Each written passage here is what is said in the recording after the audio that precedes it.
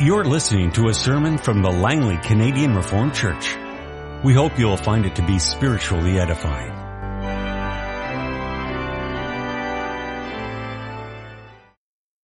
In connection with the preaching of God's Word, the sermon this morning, we have two readings, one from the Old and one from the New Testament, that are connected with our text from Ephesians 4. So I'd invite you first to turn to Psalm 68. We'll read the first 19 verses. It's a psalm of David, quite possibly used in the liturgy when the Ark of God's covenant was being brought to the temple. Very fitting psalm. May God arise. May his enemies be scattered. May his foes flee before him. As smoke is blown away by the wind, may you blow them away. As wax melts before the fire, may the wicked perish before God.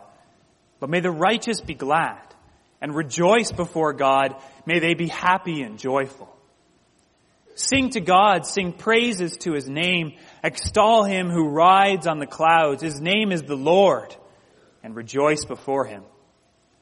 A father to the fatherless, a defender of widows is God in his holy dwelling. God sets the lonely in families. He leads forth the prisoners with singing, but the rebellious live in a sun-scorched land. When you went out before your people, O God, when you marched through the wasteland, the earth shook. The heavens poured down rain before God, the one of Sinai, before God, the God of Israel. You gave abundant showers, O God. You refreshed your weary inheritance. Your people settled in it. And from your bounty, O God, you provided for the poor. The Lord announced the word, and great was the company of those who proclaimed it. Kings and armies flee in haste.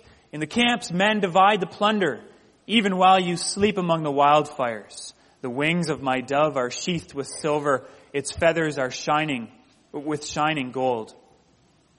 When the Almighty scattered the kings in the land, it was like snow fallen on Zalman. The mountains of Bashan are majestic mountains. Rugged are the mountains of Bashan. Why gaze in envy, O rugged mountains, at the mountain where God chooses to reign, where the Lord himself will dwell forever? The chariots of God are tens of thousands and thousands of thousands. The Lord has come from Sinai into his sanctuary. When you ascended on high, you led captives in your train. You received gifts from men, even from the rebellious, that you, O Lord God, might dwell there. Praise be to the Lord, to God our Savior, who daily bears our burdens. Selah. We'll turn now to the New Testament, to Ephesians 1, verses 15 through 23. We read there a thanksgiving and prayer of the Apostle Paul, where he also speaks about the Lord Jesus being lifted up and seated at the right hand of God. For this reason, ever since I heard about your faith in the Lord Jesus and your love for all the saints, I have not stopped giving thanks for you, remembering you in my prayers. I keep asking that the God of our Lord Jesus Christ, the glorious Father, may give you the spirit of wisdom and revelation, so that you may know him better. I pray also that the eyes of your heart may be enlightened, in order that you may know the hope to which he has called you, the riches of his glorious inheritance in the saints, and his incomparably great power for us who believe. That power is like the working of his mighty strength, which he exerted in Christ when he raised him from the dead and seated him at the right hand in the heavenly realms, far above all rule and authority, power and dominion, and every title that can be given, not only in the present age, but also in the one to come. And God placed all things under his feet and appointed him to be head over everything for the church, which is his body, the fullness of him who fills everything in every way. Our text this morning is Ephesians chapter 4, the verses 7 through 13. But to each one of us, grace has been given as Christ apportioned it. This is why it says, when he ascended on high, he led captives in his train and gave gifts to men. What is he ascended? mean except that he also descended to the lower earthly regions? He who descended is the very one who ascended higher than all the heavens in order to fill the whole universe. It was he who gave some to be apostles, some to be prophets, some to be evangelists, and some to be pastors and teachers, to prepare God's people for works of service, so that the body of Christ may be built up until we all reach unity in the faith and in the knowledge of the Son of God and become mature, attaining to the whole measure of the fullness of Christ. Beloved congregation of our ascended, victorious, mighty Lord Jesus Christ. It was Ascension Day this past Thursday. We celebrated this morning in our worship service as we hear God's Word and reflect and praise Him for the ascension of our Lord Jesus Christ and what that means for us. And of the many things that it means for us, one thing that it means is that we receive gifts from Him, our Lord Jesus Christ. Now, like a good mother, my mother always taught us, her children, to be humble people. And if she noticed that we were acting in a manner that was not very humble, she might say something like, well, you're acting like you're God's gift to the world. And if she saw someone else who, in her opinion, was not acting very humble, she might say of them, oh, that person walks around like they're God's gift to the world. So I grew up understanding that to call yourself that or to be that, perhaps, might not be a good thing. And you'll also understand that I'm hesitant to say it this morning, but it needs saying anyways. Brothers, you soon to be elders and deacons, and you elders and deacons, you are God's gift to the world. You are.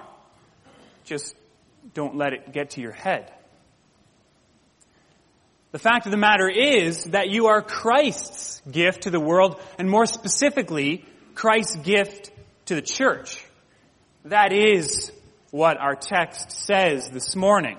Now, where does it say that? Well, you can see that it's talking about the gifts of Jesus Christ, the ascended Lord. In verse 8, it says, He ascended on high, He led captives in His train, and gave gifts to men. Earlier in verse 7, it had said, to each one He gives grace as Christ has apportioned it. And then, of course, in verse 11, it says that it was He, the Lord Jesus Christ, the ascended Lord, who gave some to be apostles, some to be prophets, evangelists, pastors, and teachers. So what's going on with this list here? It's talking about the offices in the early church. And it's saying that these offices are Christ's gift to the church and through the church to the world. It's a list of the offices in the early church. It's not a complete and comprehensive list, nor is it a prescriptive list for today. And you can see that quite immediately after you look at it. It talks about apostles, and apostles were definitely time-limited offices. They were those who had spent those years with the Lord Jesus Christ and who had been commissioned by Him to be apostles, to go out into the world.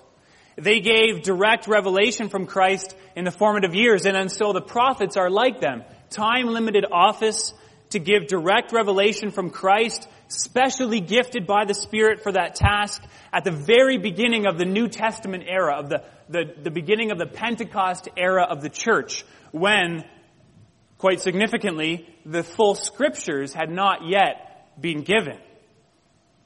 And when the church was growing abundantly by the power of the Spirit. So that's apostles and prophets, a very special office. And evangelists sort of carried on the office, the work of the apostles, and that groundbreaking proclamation work. Just like missionaries would today to a region that's untouched or untouched by the gospel, or where the gospel is largely unknown. Pastors and teachers here refers to one office together, pastors and teachers, that describes one office. And we recognize that office today and the office of minister or teaching elder, as it's sometimes called. So you can see that some of these offices were given for a short, specific time, for a specific task, while others of these offices continue today. And this is not meant to be a comprehensive list of the offices, because we know from further revelation in the New Testament that the Lord has given elders to His church to serve as officers. The Lord has given deacons to His church to serve as officers. And so what's the point here? The point is that these offices, the offices that Christ gives to His church, whether these ones here or the other ones from Scripture, have been given by Christ to fulfill His appointed mandate. He has given these offices to the church. The offices are a gift of Christ to the church. Elders and deacons, you are Christ's gift to the church. Today we celebrate the ascension of our Lord Jesus Christ to the right hand of God. And what better way to celebrate than to celebrate the gifts that He has given to us, His people. Office bearers are the ascended Christ's gift to the church. That's our theme for this morning. And He has given this gift, we'll see first of all, because of His victory over evil. And we'll have to discern and figure out what exactly that means. Because if He's victorious over evil, then why do we even need office bearers to help us? He's given office bearers to equip God's people. He's also given office bearers that we might all together move toward the goal, His goal, the goal of our Lord Jesus Christ, the goal of unity, maturity, and fullness. So first, the Lord Jesus Christ has given office bearers to His church because of His victory over evil. That's why, brothers and sisters, the Lord gives office bearers, elders, deacons to the church because of His victory over evil. And now to set this up, I'd like you to return in your mind, if you were here. If not, I'll describe it a bit to you, to the image of the apartment building that we talked about when we were looking at Ephesians 3 a number of weeks ago. The apartment building is, of course, a house within a house. Paul talks about that as believers we are all temples of God. We are all the house of God where God lives by His Spirit. And then he also talks about how all together we are the temple of God, the house of God where God lives by His Spirit. So in a sense, as believers in His church, we're just like an apartment building. We're like a house within a house. And this apartment building is ruled by Jesus Christ in heaven. And He gives us everything we need in this apartment building to live together in unity, in harmony, and to fulfill the work that He's given us to do. And He actively rules us as we live together by His Holy Spirit. But the thing that we need to realize about this apartment building is that it's not just any old building put there for any old reason, but this apartment building of the church is operation headquarters for the work of Jesus Christ. This is where the action begins. And that action is nothing less than His cosmic battle against Satan, against the powers of evil in this world, against sin. This apartment building is not just where we live, but it's the base, the headquarters for our service in this world as we fight the battle of our Lord Jesus Christ, the fight against sin and evil and Satan. And so, brothers, elders, and deacons, Christ has given you to this, His body, to serve in the apartment building of the church. And as with us all, as verse 7 says, He has given you grace, and He will give you grace for your task. And that's a very good thing. Because, as we'll see, you're going to need it. You're going to need every resource of the Lord Jesus Christ, because He is our ascended Lord, and He is the conquering King, and He's seated at the right hand of God, the Father, and He has dominion over the powers of evil. But Paul talks about this ascension and this dominion of the Lord Jesus Christ. And he references Psalm 68, where in Psalm 68 the Lord is shown as the victor going forward, and every time they moved the ark, they would say those words, "Arise, O Lord, and let your enemies be scattered." As the Lord would move, then the people would say, "The Lord is victorious, and we are moving with him." So the Lord, as Psalm 68 has it, is the victor who leads his captives behind him in triumphant procession. And Paul applies those words to Christ, who receives, as Psalm 68 has it, tribute from kings and nations, but then also distributes, as Paul interprets it here. He gives spiritual gifts to his people, equipping them for the continuing battle that they are in. Also, Paul had referenced this dominion in Ephesians chapter 1. He said that God exerted his power in Christ, Ephesians 1 verse 20, when he raised him up from the dead and seated him at the right hand in the heavenly realms, far above all rule and authority, power and dominion, and every title that can be given, not only in the present age, but also in the one to come. And those words there, power and dominion, rule and authority, was referred to the powers of darkness, to the powers of evil. God has lifted Christ above those that he might have dominion over them, and that he might work toward his final victory. So the ascension of Jesus Christ means the superiority of the Lord Jesus Christ. Having defeated sin on the cross, rising victorious from the grave, Christ has sat down at the right hand of God in the highest place.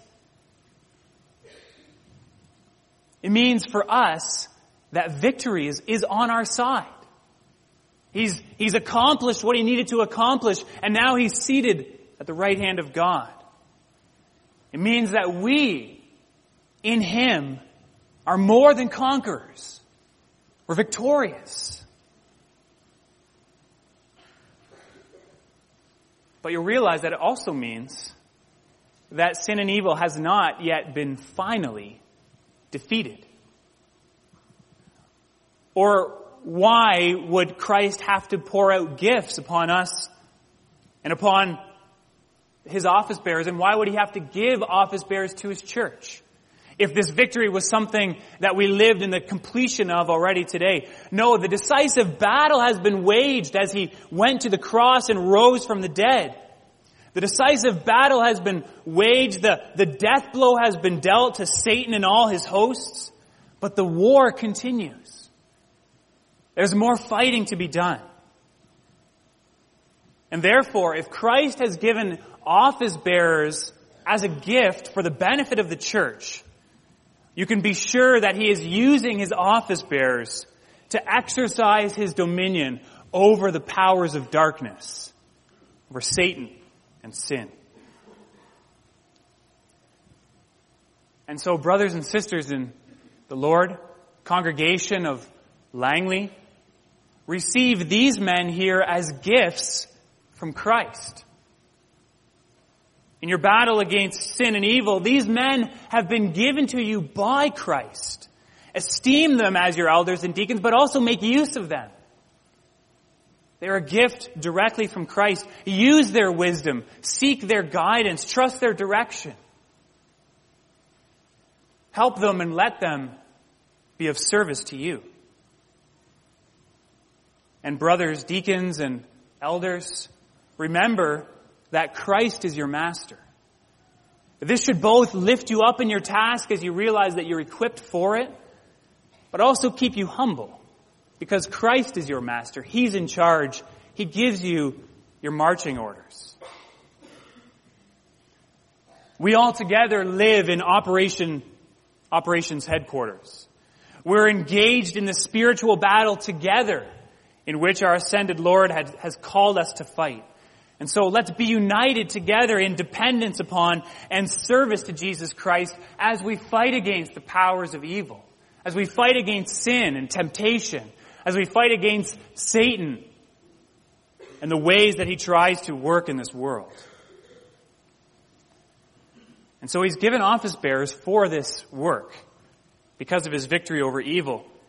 Also, he's given them to equip us, God's people.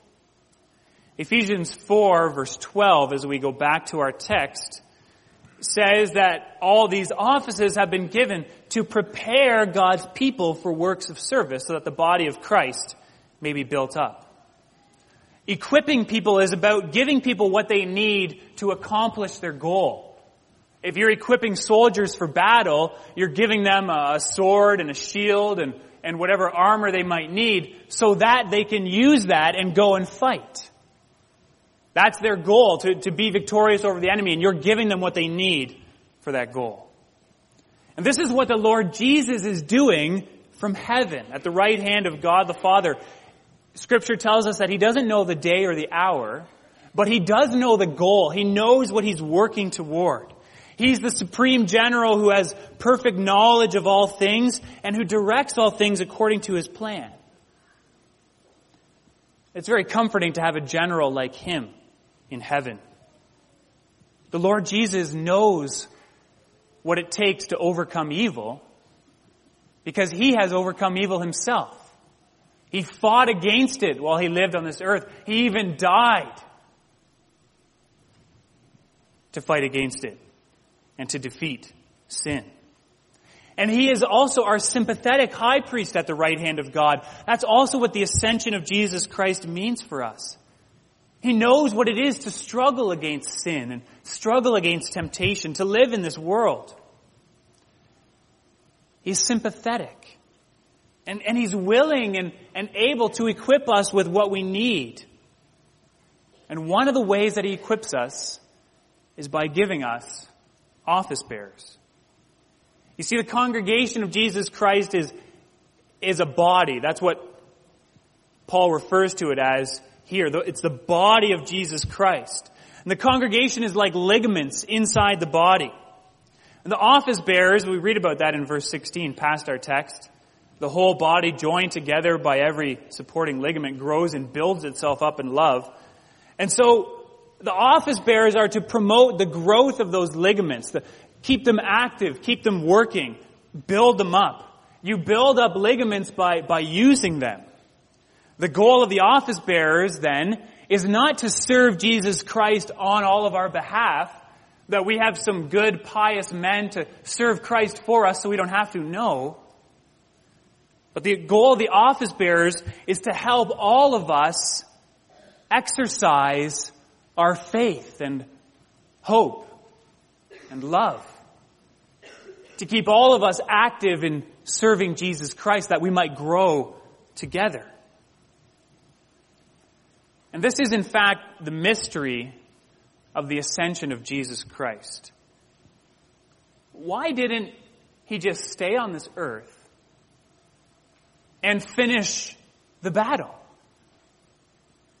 He dealt the decisive blow to Satan when he died and rose. He did all that was necessary for the forgiveness of sins. Why didn't he just stay on this earth and finish the job? Why go up into heaven? Well, it wasn't according to the Father's plan. It's not how God wanted to finish his work. But this is how Christ will finish his work. Jesus Christ will accomplish the goal not by himself, not single-handedly as he did on the cross, right? Single-handedly died for our sins. Nor is he going to do it just by enlisting a few select men, his apostles, or now even perhaps we could say the office bearers of the church. But no, Christ is going to accomplish his goal not through the few, but through the many. He's going to enlist all of us as he moves forward his kingdom to victory, to completion. He's going to do it through the whole church serving together. Jesus Christ then is committed to using all of you in his service as he fights his battles. All of you with who you are and your unique gifts and talents and what he has given to you to accomplish that task. And he will equip you all. He'll use the weak together with the strong. He'll use the rich together with the poor. He'll use the new Christian together with the longtime child of God. Christ will use and equip all of you. That's what he is determined to do, and that's what he is doing from the right hand of God. And so, brother office bearers, as much as you may be Christ's gift to the world, you're not to be focused on that fact, but to move from your office to your calling. You're to work to equip, to prepare, to build up the congregation for works of service. And the form for ordination that we'll read later outlines how this equipping work is to be done. For the elders, it's to be done in two areas, in preserving and increasing. You're to preserve the order and peace of the congregation. You're to preserve the doctrine of the church. You're to preserve the discipline of the church. And you're also to increase instruction in the Word of God. And you're to promote godliness in the lives of God's people here in this church. And you deacons, the work of service that you're equipping others for are in fact very closely related to your own job description. You can even see that in the text. Verse 12, to prepare God's people for works of service, for works of diaconia. If you wanted to, the work of deacons, you might even say. Of course, that wouldn't be exactly correct. But you are to serve to make and help others to serve. You're to serve in the areas of needs and difficulties in the congregation. Distributing money and promoting unity. The form for deacons speaks about that. But you're also to prepare God's people for the same works of preparing others. You're supposed to prepare others for those same areas as well. Where there are needs and difficulties, it's not that you have to always be there, but bring others and equip them for that work. Promote financial stewardship among the congregation and promote unity with us all. And then, brothers and sisters, if these are the tasks of the elders and deacons, to be serving and promoting and equipping, then we are the ones who are to be equipped that we might serve. We are the ones who are to have order and peace and preserve good doctrine and carry out discipline, to grow in instruction and godliness, to serve where there are needs and difficulties, to use our money wisely, to promote unity in the congregation. This is what we all together are doing. This is why the Lord Jesus Christ has given us his office bearers. And of course, we do it all for him. We do it all for Christ. And that then comes to the last point. We do all these things for the goal of unity and maturity and fullness. As we said, the equipping is for a goal. And Paul outlines the goal in our text of unity, maturity, and fullness. And it's always important to keep the goal in mind as we do our work. Otherwise, it's pretty easy to veer off the track. The goal of an elder is not to do home visits or attend meetings. Those are tasks that help toward the accomplishment of a goal. The goal of a deacon is not to count money or hand out checks or attend meetings. Those are tasks to help accomplish a goal. The goal that you brothers are working toward is the goal that we are all together working toward. It is, after all, the goal of our Lord Jesus Christ at the right hand of the Father in heaven. And his first goal is the unity of the church. The unity, as we see here, in the faith and in the knowledge of the Son of God.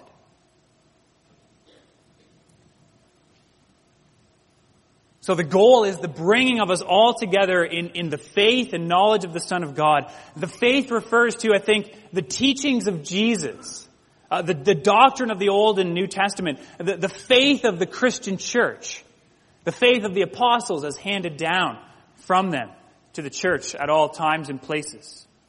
That's the one faith that Paul talks about earlier in verse 4 of chapter 4. There's one body, one Spirit, one Lord, one faith, one baptism.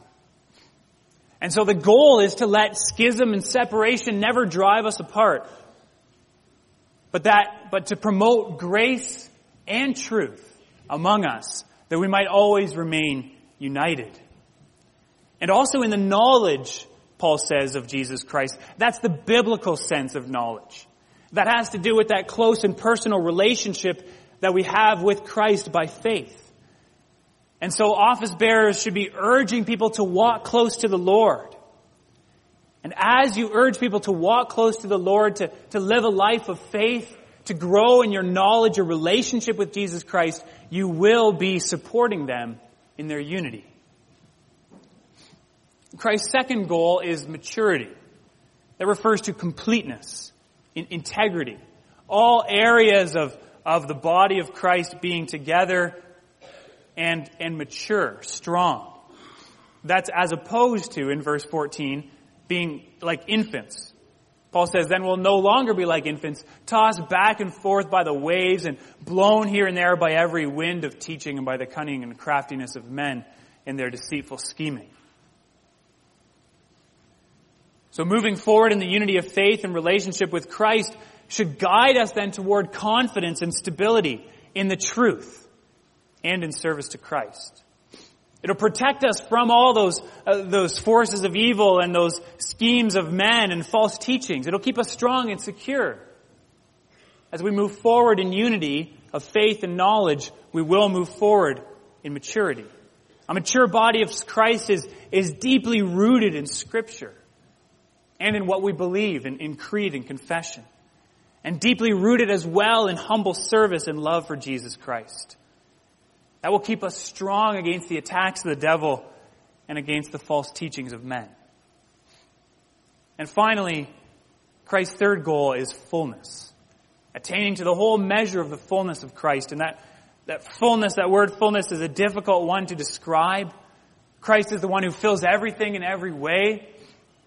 But Paul is getting at, I think, the stature, the size of this unity and maturity together. And so it means at least this: don't stop. Don't stop.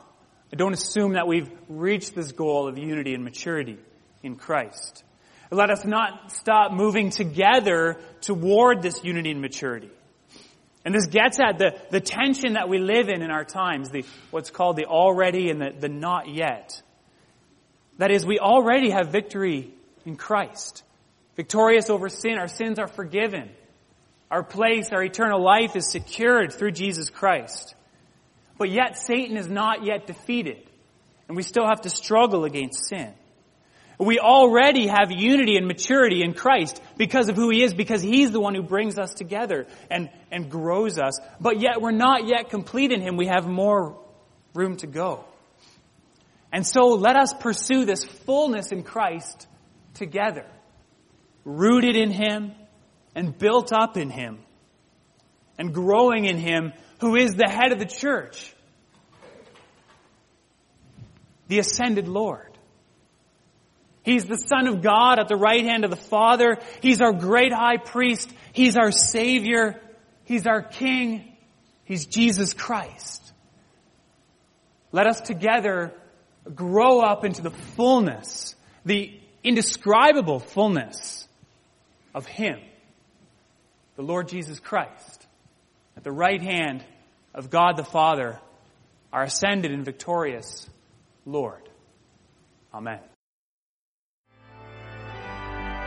This has been a sermon from the Langley Canadian Reformed Church. For more information, please visit us on the web at www.langleycanrc.org.